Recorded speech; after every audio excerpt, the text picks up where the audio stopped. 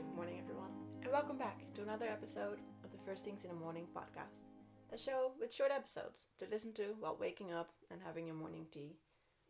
We can all start our day by learning something new about the world. Today's episode will be the second entry in the series On the Map. If you are new here, this podcast doesn't have a set subject, but we do have some different mini-series just to bring some structure into it, so that you can see what the episode is really about just by looking at the title. So in the series On the Map, we take a look at a specific country and just learn all about it. While in White Coats, we talk about medical stuff, and in Thanks, we thank heroes of history for what they did for us. Go look for those episodes as well if you like. In today's episode of On the Map, we are going to take a look at Kazakhstan, because I didn't know anything about it, so it was about time that changes. It is a very, very big country. It has a total of 2,724,900 square kilometers, which is about the size of the American state New Mexico. I guess it won't feel that big to Americans or Australian people, but as a European person, I am used to very small countries, and I don't know if you've heard, but we aren't even really good at running those well. So it's always kind of scary to me when I am reminded of such big countries that are all under the same government. It is also a transcontinental country, which means that it is partly Asian and partly European. Kazakhstan is officially labeled as democratic, although there are some red flags. The biggest one is that freedomhouse.org says that it is in fact an authoritarian regime, which generally isn't a good sign. But I won't be going into politics much today, or ever in this specific series, because although I think, of course, that political things are very important and you should listen to the things that are said about them, I want to show the culture and the people and the history here. I think the media is completely overtaken by politics. Sorry, I keep wanting to say politics because the Dutch word is politiek, but politics. I lost it. Anyway, the media talks a lot about it because it's the most important thing within a culture. If you want everyone to be treated right and, things to run smoothly. But I don't think it's always a good thing that we focus so much on it. If you only hear about the politics of a different country and you don't agree with those politics, I think it's easier for people to become less tolerant. It is harder for some people to see, especially if you're already kind of, growing up in xenophobic circles, that individuals aren't the politics of their country. If there was more in the news about the welcoming culture of people of certain countries, and about the amazing food and the cool history and the myths and other cultural aspects, it would be harder to be someone who genuinely believes untrue things like that people from certain countries all hate women or whatever. Like, people aren't what the laws of their country are. And I think it's very important to realize that. And I don't think that oversaturation of constant political discussion, which is important, but sometimes I think it harms the perspective of people that aren't that into politics anyway, so they only hear that and they don't do other research. So I'm here to be just happy person. And there's an upcoming mini-series where we talk all about politics, but this one is just gonna be, hey, look at this cool country and what it does, not at whatever a government is doing. Alright, so let's learn all about Kazakhstan and its people. Kazakhstan has been inhabited by humans and the ancestors of our species since the Paleolithic period. This period started roughly 3.3 million years ago, and because of this, as you can probably imagine, Kazakhstan has a super long history and a lot of cool archaeological findings. Kazakhstan has always been inhabited by many nomadic people. These are people that travel around a lot and never stay in one place for too long. You might have seen pictures of the big round tents covered with felt on the Asian steppes. The nomads of Kazakhstan use these tents as well, but they are also common in places like Mongolia. They are actually called yurtas, which is a Kazakh word for family and community, which I think that's nice that they call their homes that too. But the nomadic nature of the country does not mean that Kazakhstan doesn't have cities at all. Its current capital is called Nur Sultan. During my research, this part really confused me because most sources call the capital Astana. It happens more often that proper nouns change a bit every time it's translated, but Astana and Nur Sultan seemed like too big of a difference to be right. Turns out that the capital changed its name only this year, from Astana to Nur Sultan, in honor of the president Nursultan Nazarbayev. So that's the confusion. So you might think that the capital is Astana from your high school geography homework, but it's called Nur Sultan now. There are a couple really interesting historic cities as well. One of these ancient cities was called Otrar. Otrar is located in the south of the country, and back in its heyday, it was in the middle of an oasis. This is a part of the desert that, due to location and, well, just a bit of luck, has a lot of water, and as a consequence, it has more plants and trees and shade, so it's a more pleasant place to live. You can see why people would stop their nomading ways and settle down in such a place, because most of the desert is a pretty rough place to live. The river that made this part of the desert an oasis was full of fish, and the people used the water from the river to irrigate their crops.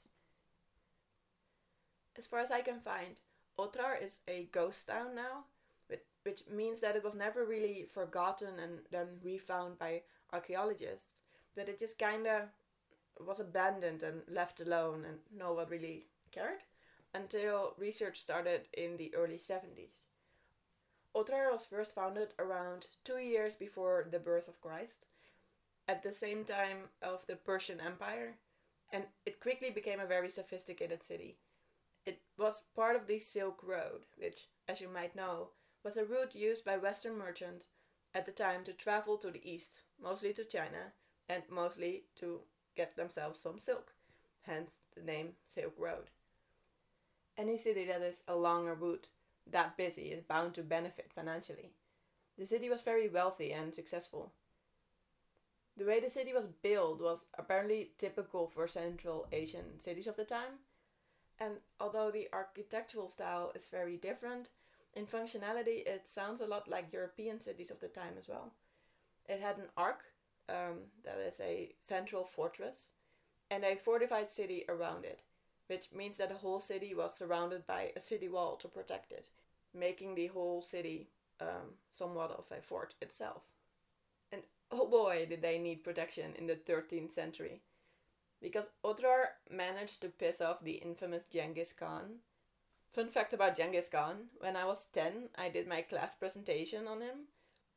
I'm not sure where I picked up that subject, and it is super inappropriate for little children. I wasn't allowed to check out most of the city library books on him, because he just raped and murdered so many people. I don't know why my mom and my teacher let me talk about it in class. Needless to say, people thought I was kind of weird, even though I thought it was way better and way more interesting than the presentation about horses that came after mine. So, Genghis Khan for the win. But don't, because he was a bad man. But I got a good grade.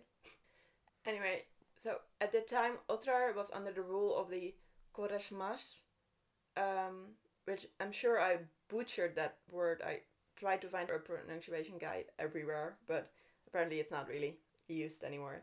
But this, the leader of these people was Mohammed II, and he had a bit of an ego. He reckoned himself the new Alexander the Great, and when Genghis Khan, who probably was the actual second Alexander the Great, compared Muhammad to one of his sons, Muhammad was absolutely insulted, because surely he was greater than Genghis Khan himself, let alone one of his sons. To let off some steam, he arrested and murdered an entire caravan, including an ambassador and a lot of merchants that were part of Genghis Khan's group. And as you might expect, the Mongolian warlord did not take kindly to that. So he came over with his boys to take revenge on the entire city. It is actually said that Genghis Khan didn't have any plans to bother West Asia or Europe at all until he had to go there anyway for Otrar. So if Otrar just played nice, history would probably have played out very differently, as many countries would never have to deal with the very aggressive Mongolian army, and they could probably have put their time, money, and alive men to other causes. So thanks, Otrar. Good job for just ruining everyone's day. Genghis laid the city to just absolute waste. The city was ransacked, the people were raped, murdered, and the whole city was burned. And most cities wouldn't come back from that. That's pretty final. But after Genghis's army was done destroying the city, they decided that, on second thought, they actually really liked this location and the connections that the city had, so they started using it. It recovered its previous glory pretty quickly, and was in use, although over time less and less, until the 1700s, when it was yet again trashed by an angry army, and this time it never really came back from the attack, and it was abandoned. Today, not a whole lot is left of it. One source, that is an actual Kazakh tourist website, describes it as just a dusty mound, which isn't very honorable. There isn't much left to actually call a city, but there are still some clear walls and, ruins. And you can walk through where the Palace of Barbidek, a 14th century structure, was located, as well as see some parts of the bathhouse and the palace mosque that also still remain. Some sources theorize that the very famous Al-Farabi was born in Otrar. He was a very smart man, and as most smart men of the time, he was very versatile. He was a scientist, a cosmologist, a mathematician, a musical scholar, and a philosopher. Many see him as one of the people with the most knowledge of anyone at the time, second only to Aristotle. Among many other things, he did research on the existence of a vacuum. A true vacuum is a space with nothing in it, not even air. Of course, we now know it exists, because black holes are the thing, but I am baffled by how anyone would even think of such a thing at the time, when there was so much else to discover. I guess someone always has to be the first to come up with crazy ideas that turn out to be the correct answer, but still, pretty good job. He was also the first person to experiment on the subject. And in his final conclusion, he concluded that it wasn't likely that true vacuum existed anywhere, as air, in his opinion, would always just expand to fill any leftover space. So, little less of a good job there. Not quite correct. But I still think the man deserves a credit for trying. And he came pretty close. Moving on from Otrar and its many people, I really like myths, especially the really old ones. I understand most things are just substitutes for science and whatnot, but that's boring, and I choose to believe that every lie has a core of truth. And Kazakhstan has one very interesting core to discuss. It is theorized that the original Amazonian warrior women came from Kazakhstan. The myth of the Amazonians, that has led to creations such as Wonder Woman, which you might know from all the movies and stuff. I'm not a big Marvel fan, but she seems cool. This myth goes all the way back to the ancient Greeks. They were first described by a poet named Homer. He's real famous. He wrote the book called The Iliad, which I'm sure you have heard of. In this book, he wrote about these fierce warrior women that were worthy opponents of his male characters. In the centuries after that, Historians had a whole bunch of fights about if they had actually existed or not. Some thought they did in some capacity, but most just thought it was probably just a tale or a confusion. Someone even proposed that it might be that it was an army of skinny men with long hair, and the Greeks just thought they were women. But in the 90s, Russian and American archaeologists found several kurgans. Kurgans are burial mounds. So think of a grave with a traditional mound on top of it. These kurgans were near the town of Pokrovka in Kazakhstan. The graves revealed skeletons of women, but they were buried with swords and daggers.